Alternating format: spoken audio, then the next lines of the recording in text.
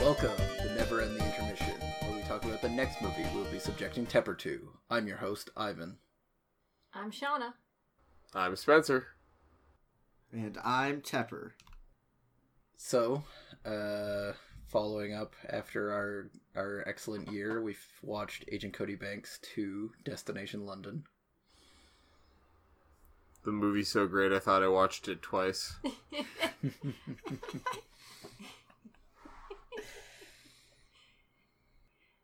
I am so happy we watched it, because initially I was on board with everyone of just like, oh, it's so bad, but then halfway through I was like, no, you know what? I delighted all of your displeasures. Your pain brings me joy. Wow. I understand Connor's reasoning now. That's pretty rude. Fuck. Shauna. Dude, you're going to the dark side. It was... I mean... God, that movie sucked. The second half had some alright moments, and there were, like, certain bits where I was like, okay, there's, like, a competent movie in areas. I just hate that school. Like, just the those kind of scenarios just make me, like, cringe, and I hate it. Like, I hate those types of, like, scenarios in comedies, in, like, anything where they pop up. They're awful. And they're especially awful in this. The villain was alright, I guess. Yeah, does that mini rocket launcher? I still liked the Mad Dentist. Yeah, true. Yeah, the Mad Dentist was great. And just had the fucking CDs underneath his workstation. Like, good job. Do you think that he was a dentist who was so passionate about, like, unconventional dentistry that he got into mind control? Or do you think he, like, learned dentistry just you know, like, as a means to the end of controlling people's brains? He seemed very genuinely happy to do dentist stuff, so I think dentistry is his passion, and he was a dentist by heart. He also, like, he didn't design the mind control systems. They stole it from the US government, who wanted to keep it safe and out of anyone else's hands, and definitely not use it themselves.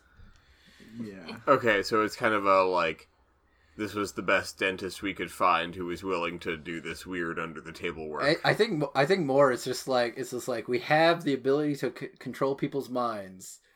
It's like, how will we get it into them? And he's like, dentistry! And they're like, any other suggestions?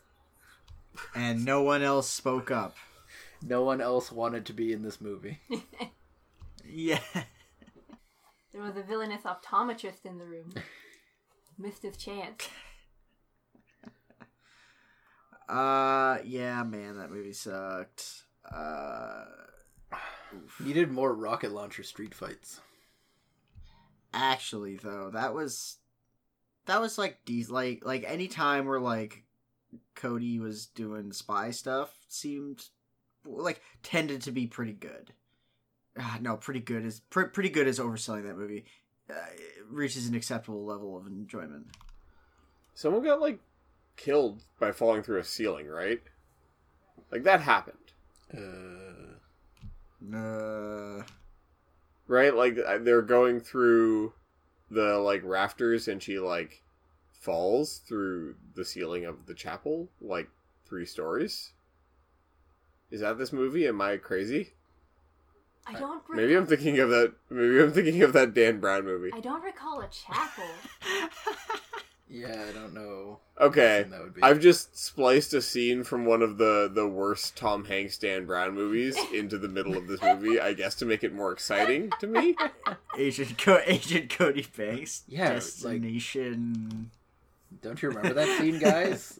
Destination Venice. Fucking Christmas.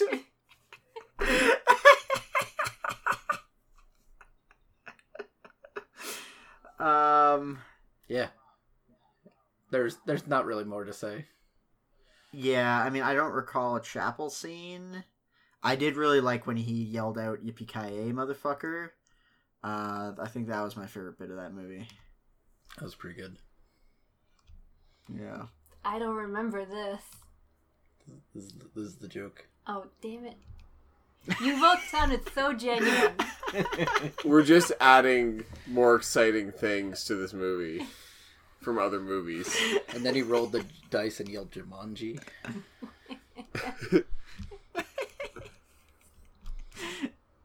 Definitely some of the best moments in this movie. But yeah, I kind of agree with John. Like, there's really, like, I feel like we went over it pretty in depth in the episode. I really want to make, like, a parody documentary that's, like, one of those... You know what I mean when I say one of those, like, conspiracy films? It's like, what about this? Who knows? How does this happen?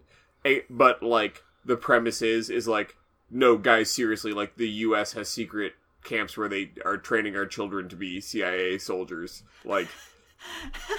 Oh my god. Well, Yeah. like, look, we have aerial photographs of these campgrounds, and you can see the, like, military equipment and, like, Yeah. they're training child soldiers. Well, it's... That's future planning right there. It's like, they're just gonna grow into the population and then we become a military state. Fuck. Yeah, I mean, they're not going to be children forever. They're going to be soldiers for the rest of their lives. It's just practical. I just really want now, like, an old school propaganda that says, like, child soldiers believe in your future. Or I guess, like, invest in the future. Create the truly hardened class of warrior men we wish to have govern over us. We need to raise them from birth. How else? Be philosopher How else are you kings. going to defend the Willy Wonka state? Service guarantees citizenship. Like, come on, guys. Childhood is temporary, but martial training is forever. But, like, actually, like, that especially your comment, children as CIA agents in secret camps. Damn, that's fucked up. Well, and, like, the British one was even worse. Because, like, at least the CIA was, like, trying to be like, okay, like, hush-hush about it. They literally have an office, the British do, for this fucking, like, for these child soldiers. Like, what the fuck, guys? To be fair, we only see the one British child soldier. Yeah, but I'm sure there's more. Yeah, she's the only. Yeah. She's an exception, trust me. Said the British Now, government. If you guys really want to take an optimistic outlook on this, clearly the British system is at least more equitable because she had, like, an officer's position at the very least, and, like, she's a woman. So, like, you know, they have, like, very equal opportunity child soldier enlistment programs in the UK. They might be committing war crimes. You never once saw a female child in control of anything at the CIA. It's all men who are old, though black. Her position's mostly title, just to get people off their backs, though. She has no career path. It's where she'll live and die. Dark. Speaking of agents working for the U.S. government, Some people call me the space cowboy. Wiki wiki. Wiki wow. Wiki wow wow. Desperado, Rough Rider. No, you don't want nada. Nada, this 6-gun in this brother running this buffalo. That's right. It's Wild Wild West. So please watch along, and when the episode comes out, send us any questions you have to contact@downloadablezebras.com or message us on Twitter @DLZebra or search for Downloadable Zebras on Facebook. I'm actually really, really excited for Wild Wild West. yeehaw! You've yeed your last ha. I definitely, like, any listeners, check out that episode. I think it's going to be really, really good. It's a movie, from what I recall. I've heard. So people say. So they tell me. Yeah. It was a movie created solely so that it could have a rap that would be later redone by a better artist. Yes.